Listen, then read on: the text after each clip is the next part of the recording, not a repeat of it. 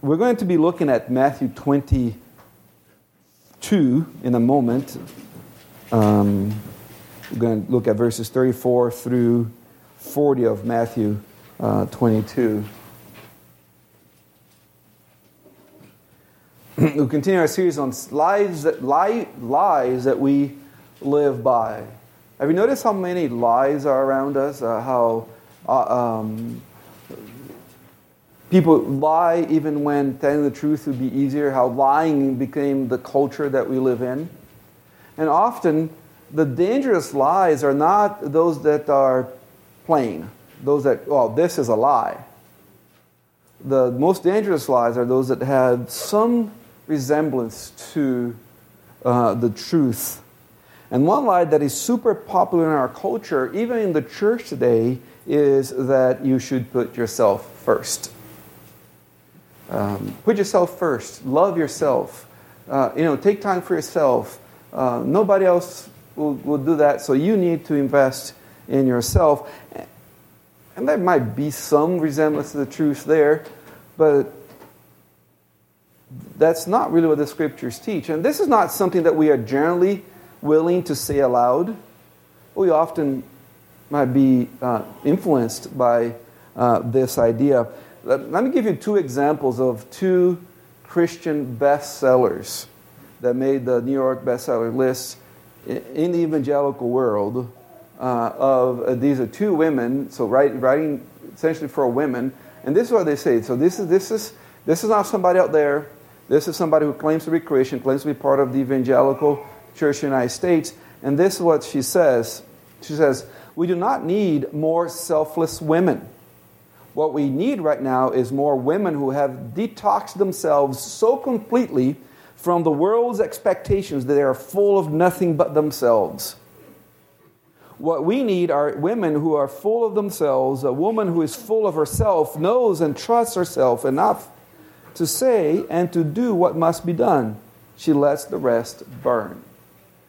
Now, this is from a woman, but you find similar statements from men as well. So this is not trying to pick on women here, but this is a book has sold hundreds of thousands of copies in the United States, and that's the doctrine that is being taught. Put yourself first. Another best-selling book.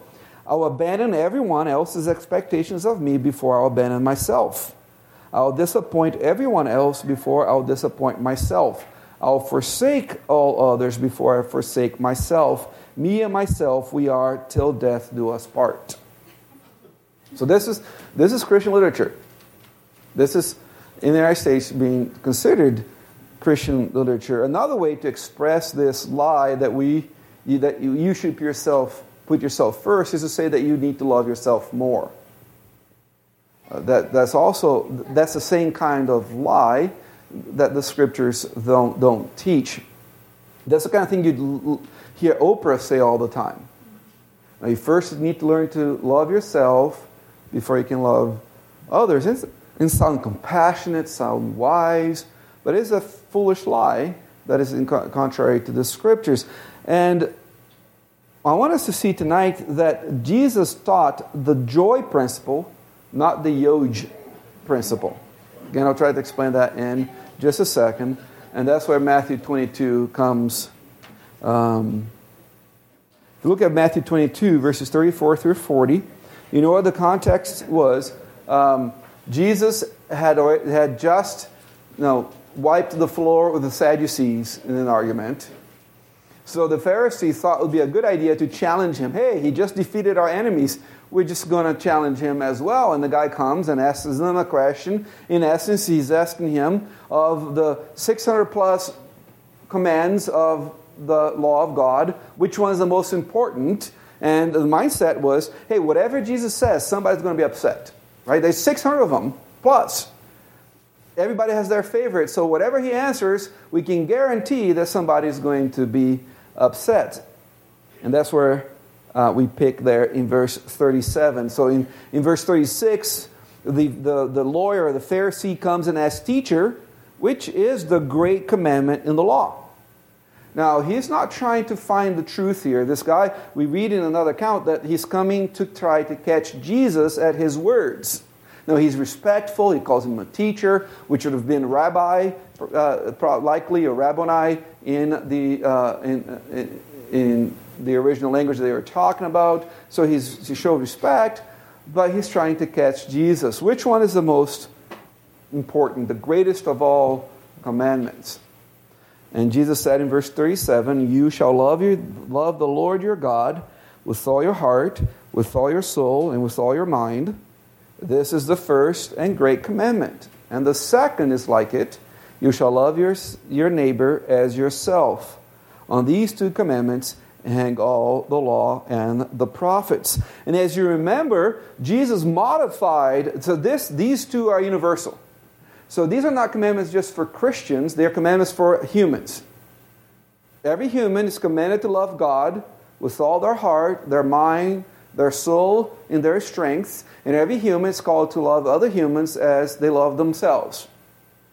When applying that second commandment to Christians, Jesus tweaked it and changed the standard, remember? It's no longer love each other as yourself, it's love each other as what? As I have loved you, Jesus says, as Jesus has loved. So it's a little higher standard for Christian love than for just natural or general human love. So he summarized the whole Bible in these two commandments. I don't know if you guys have file cabinets in your house. In our basement, we have a metal file cabinet with 4 drawers and all kinds of junk is inside of it. It used to be all organized. And then now you find stuff, what do we do with it? And now we kind of have to kick it closed because it's so. But if you're going to get a file cabinet to organize the Bible, you need one with 2 drawers. One that labeled love God, the other one labeled love neighbor. And you could fit the entire Bible in one of those 2 drawers because that's how Jesus organized here when he says, on these 2 commandments hang all the law and the prophets, or the totality of the revelation of God. And it's interesting then later on that Paul and John focus on this and John specifically says, you cannot say that you love God if you don't love the people around you. You cannot love the people that you can touch and see and feel and smell and hear. You're not going to love the God who you can't see. So, in essence, is one commandment, right? Love God by loving others. That's a command. But you notice what Jesus doesn't say? He doesn't say, and work on loving yourself. Now, some have found in the command, love your neighbor as yourself, a mandate for loving yourself. That Jesus is commanding you to love yourself so that you know how to love your neighbor. But I want you to notice that Jesus assumes that you already know how to love yourself. He assumes that this is something natural in us, how to love ourselves. So we don't need to work at that. It's something that we're already naturally good at. And notice in the order that Jesus gives, you have God first, or we can say Jesus first, then others, then a distant third, you have yourself, which spells joy. If you change the order, what do you have? You have yoj, which is just gibberish, right? It's no good there. And this idea is all over the Bible. The Apostle Paul mentioned it in passing, that we don't need to work at loving ourselves because we already are pretty good at it. It's interesting that in Ephesians 5, he mentions it in passing. His argument is, husband, love your wife. And he says, look, you all know how to love yourself. You all know how to love your flesh. You don't beat up your flesh. You don't destroy your flesh. Not loving your wife is to be as dumb as not taking care of yourself. Well, the verse is right there. Yeah. He says, for no one ever hated his own flesh, but nourishes and cherishes it, just as the Lord does the church. Remember what the golden rule is? What is the golden rule? Does anybody know? Exactly. That's exactly it. It's in Mandarin. But it is. In Matthew 7:12 is where we find the golden rule in the Bible. And it says, therefore, whatever you want men to do to you, do also to them, for this is the law and the prophets. Bible critics say that Jesus is ripping off old wisdom when he says this. Because Confucius or Buddha or some of the Hindu and Greek philosophers have said something similar to this. Never mind that Leviticus 19, where the love your neighbor as yourself, is way older than all these other things. But they say that Jesus is ripping off worldly wisdom here when he says this here. But they miss the point. And this is a point that the Bible critic misses. Every extra biblical example of something similar to this is in the negative. Don't do unto others what you don't want them to do to you. And I said, well, it means the same thing. Well, does it? Can you see how that can be, how they're very, very different? The positive affirmative command, do to others what you'd like them to do to you, how different that is than don't do to others what they don't want you to do. How are they different? Louis? Matthew 7 requires us to take action, but the negative requires us to withdraw. We don't act. We don't do anything. We ignore. Yeah, not even withdraw. Just don't do anything, period. Right? I mean, there's a world of difference between the affirmative and the negative. The negative statement doesn't require you to do anything, period. You can still put yourself first and simply avoid being a huge jerk to someone else, and you've accomplished the don't do to others what you don't want them to do to you. But that wasn't good enough for Jesus. It is impossible to obey the golden rule here in Matthew 7:12 and put yourself first at the same time. You either do this or you put yourself first. According to Jesus, you have to think of what you would do if you put yourself first and then go do that for somebody else. Does that make sense? So it's impossible to do this and put yourself first. Any questions or comments before we continue? Yes, Scott. Are you willing to tell us the author and books of those horrendous quotes from earlier? Yes, Glennon Doyle and Rachel Hollis.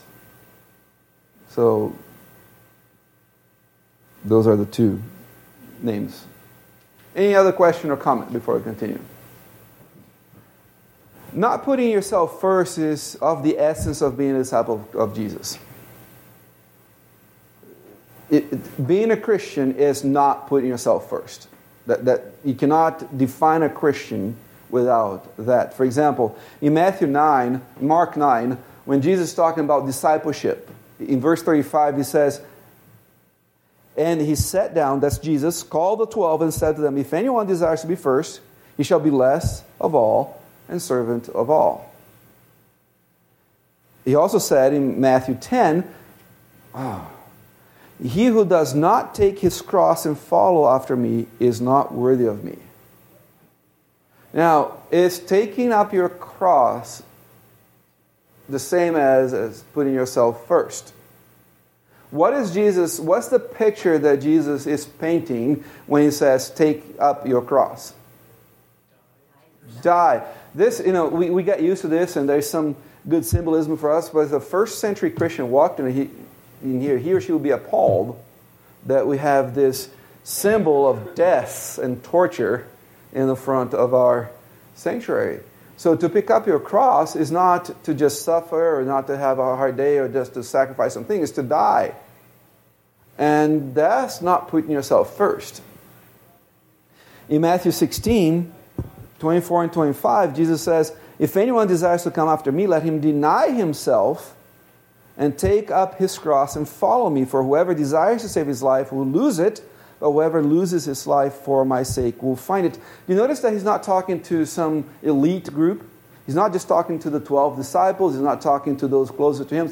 If anyone desires to follow me, what is it that he's supposed to do? What is it that he's supposed to do? Deny himself, deny herself, which is the opposite of putting yourself first.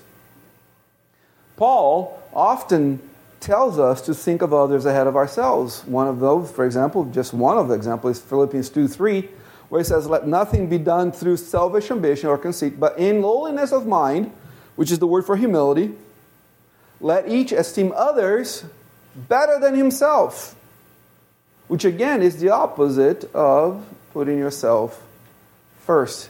As a matter of fact, self-seeking is a sign of unbelief. I don't know if this might be too small to read, but and sorry, it somehow, when it was now showing it resized, but the black letters are supposed to be in the red spot so that you could see them. But Paul says in Romans 2 that self-seeking is a sign of unbelief. He says, "In accordance with your hardness and your impenitent heart, you are treasuring up for yourself wrath in the day of wrath and revelation of the righteous judgment of God, who will render to each one according to his deeds eternal life to those who by patient continuance in doing good seek for glory and honor and immortality. But to those who are self-seeking," putting yourself first, "and do not obey the truth, but obey unrighteousness," what is the result? "Indignation and wrath, tribulation and anguish on every soul of man who does evil, of the Jew and also of the Greek." So, have we established from the Bible that this idea of putting yourself first is not a biblical truth? That is actually the opposite of a biblical truth. Have we also established that thinking of others better than yourself is of the essence of being a Christian? Okay. And hammering this because it is vital that we keep our life, loves, and actions properly ordered with God first and others second. And this is not only wise, but also bring reward. Proverbs 11:25, and the NIV it does a better job in this translation. It says, "A generous person will prosper. Whoever refreshes others will be refreshed." As whether think of others first. That's the idea of drawing water from the well. Whoever draws water for the other first will also have water drawn from them. So general truth there. Now, it might feel overwhelming when we think about how hard it is to actually live this out, but think of it this way. When we dedicate our lives to serving God and others, we are actually recharged by doing that. Because God promises to give us grace to be able to do that. Any questions? Jonas? How would you distinguish a Christian denial of self from like a Buddhist denial? Yeah, so the Buddhist denies himself in order to gain some approval from the deities. The Christian denies himself because he's dead in Christ, and the life that now lives is Christ living in him. So the Christian denies himself because of what Christ did. The Buddhist denies himself in order to attain some reward from the deity, that if they don't do that, they're not going to attain nirvana, and so on. Does it make sense? Yeah. So that's a difference there. Any other questions? Because now I want to start meddling. No, so far it's been this. Yes, Katie. Katie wants to push the meddling way. Yeah, let's push the meddling back a little bit and talking like hypothetically.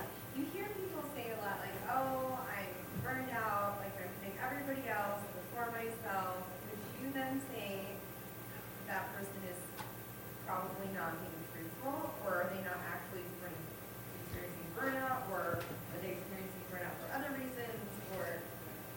Yeah, I think that can be truthful. I think that can be a true statement that they're feeling burned out. I wouldn't deny that. But it's actually, I think we're going to answer some of that as we continue here. Okay? So this is important.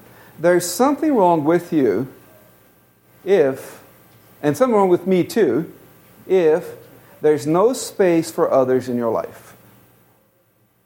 There's something wrong with you if there's no space for others in your life. You may be too self-focused. Everything's about you. You may have too many things that are self-focused on your schedule. You're super busy with things about yourself. You may just have too many things in your schedule, and you need to rethink it so that you can include others in your schedule as well. Nowhere in the Bible says that our kids have to do every single sport known to man all the time, 8 days a week, 350 whatever days a year there as well. So we have to make sure that we have space in our lives for others, that we're investing in our lives into others as well. So that's very important. And here's a kicker. There is actually a self-focused way of serving others. You may actually be putting yourself first in the way that you serve others. You do that when you are a people pleaser. You are not serving others because of them. You're serving others because of something that you might get from that. Some validation, some recognition, some affection, something that you value enough to pour yourself into them other than themselves. You are serving others because of what you want to get out of it. Does it make sense to you? And I was at 15 or 17. I decided to pare down 5 characteristics of when you may be actually serving yourself when you're serving others, if these things are true in the way that you're doing. And when you hear them, I don't want you to stop serving people. Okay? I want you, if this is true of you, I want you just to repent and then continue serving people, but now with the right motivation. You need to get that? What was that? The Holy Spirit's calling. Let's see if it's Siri calling again. Here's 5 characteristics of people pleasing that may help you judge your motives. You serve someone because you fear the displeasure of man more than the displeasure of God. And Katie, I think a lot of burnout comes from that we're too afraid of actually saying no to something here, right? Because we fear their displeasure more than we fear the displeasure of God, because now we are neglecting something else that God calls us to do, right? So that's a sign that you're serving others for yourself. Another sign is that you serve someone because you desire their praise above the praise of God. It would be right to go do something else instead of that thing, but you so want them to praise you that you neglect the thing that God's calling you to do to go do that thing for that person. Thirdly, you're more interested in figuring out what pleases people than what you are in figuring out what pleases God. Or you're a student of people not to bless them, but because you want to really know how to please them so that they like you, or they'll praise you, or they'll hold you in high esteem, or whatever, invite you to the Christmas party, or whatever it is that you want to get out. Fourth, you are more interested in figuring out you serve certain people who have some desirable status, but not others. So when you're a respecter of person in your service, that's yourself. You're serving yourself, not others. Does it make sense? I'll serve this person over here because there's some sort of status that my association with them will make me feel good. But this person here, there's nothing I can get from them, so I'm not going to serve them, which is exactly the opposite of what our Lord said, right? Don't invite somebody for dinner at your house that can invite you back. Invite somebody that has no means to do that. And there is a fifth there, but somehow got hid there in the bottom. You're serving yourself instead of serving others when you serve others in order to be seen. That is, if you're only going to do something that's public. Oh, I want to serve in church, and I mean by that, I want to stand over here and speak in front of everybody. Or I want to do something that everybody will see. Oh, you know what? But there's this other area that we really need help with. Is this person, no.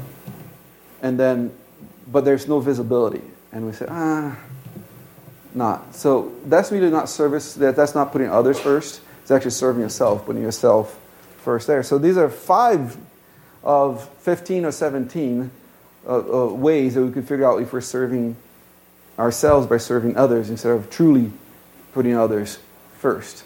Any questions on that? So, what's the conclusion? You don't need to put yourself first. You don't need to love yourself more. You already do that well enough. What we need is to keep the right order of things. Jesus, others, yourself, so that there's joy. Change the order, and you end up with Yoj. And again, that's just gibberish.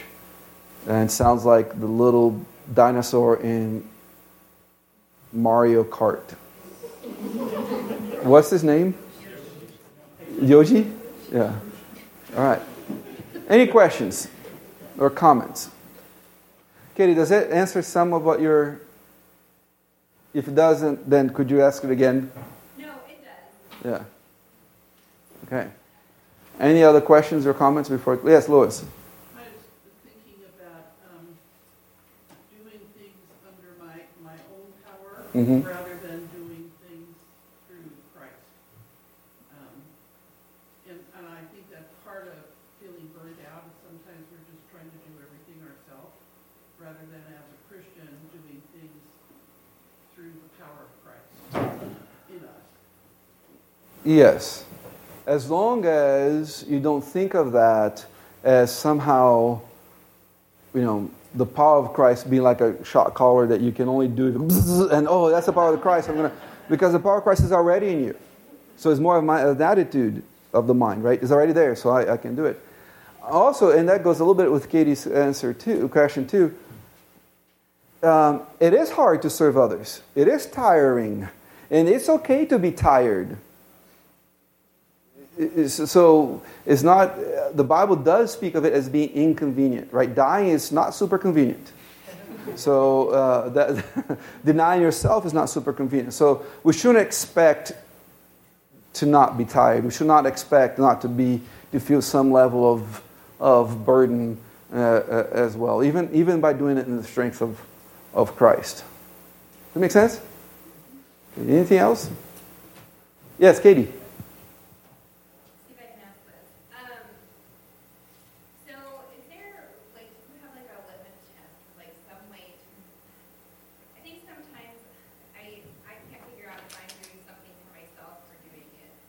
Mm-hmm. And is there a good test to know? I don't know. Those are things I'm am I doing this because it's serving myself, or it's a good thing.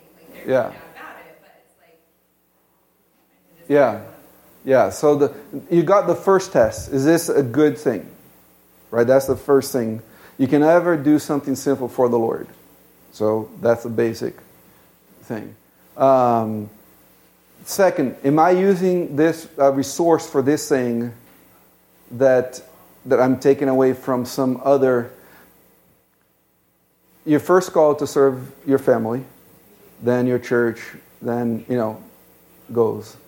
Am I regularly now every once in a while it's okay to say, kids, tonight's chicken nuggets from McDonald's because I'm going to go serve somebody and not cook dinner, or kids, we're going to give our presents to somebody else. That's okay to that. But you need to ask, am I taking the resources on a regular basis that I should be using to serve this group in order to do this thing? And if the answer is yes, then you ask, so why is this important to me to do that? You still may need to do it, but that helps you ask yourself, why? Why am I doing that? Why am I taking from this group that I know I'm called to serve in order to do for this group over here? The answer might still lead you to do it, but it'll be a good way to figure that out. Darius. Is there a sense in that since we're on this, we're not in heaven yet, that no motive will be perfect in and of itself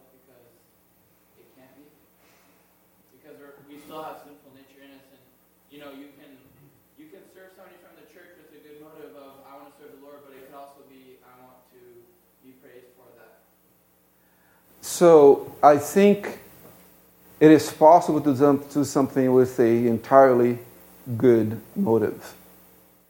It is impossible to always do everything with entirely good motives. It's impossible to not sin in doing something. Okay? 1 Corinthians 10:13 tells us that, right? That whatever struggle we face is something that God can and will help us through if we avail ourselves from Him. So we can obey Him in particular instances, and we can obey Him fully in particular instances. Now, because of the leftovers of our sinful nature, still, we have a new heart, we have a good heart, but there's still the leftovers of a sinful nature in other places. We struggle sometimes, and today we may do it with the right motives, and tomorrow we may do the same action and we have mixed motives, and then we repent and go on, and so on. Does it make sense? But yes, it is possible to do something with the absolutely right motive. Yes, Jerry. I just reminded of a couple of verses in Colossians 3 Mm-hmm. when it's talking about the Christian life. Verse 17, and whatever you do in word or deed, do all in the name of the Lord Jesus, giving thanks to God the Father. Mm-hmm. And verse 25, or 23, and whatever you do it heartily as unto the Lord, and not unto men. Mm-hmm. And so Yeah. that helps guard your attitude, no matter what it is. Yeah, and in looking in context, he's talking to slaves. And if it's slaves who have a stinky life, right? I mean, the life of a slave was just terrible. And if they can do that, and they're commanded to do that, then that even to be easier, as it were, for us to be able to do that. Because contrary to what a lot of people say, we are not an oppressed people. So that you all know. No, hopefully that's not awakening to you, who are not oppressed, who are very, very unoppressed, whatever the opposite of oppressed is. All right. Joy, not yoj. It's kind of the takeaway home, today. Let's pray. Father in heaven, thank you that you're good to us. We thank you that you have given us your Spirit that works mightily in us to be able to die to ourselves, deny ourselves, and to live for your glory. Help us to be people who love you and love others. Help us to be able to live selflessly, putting others before us. We ask in Jesus' name. Amen.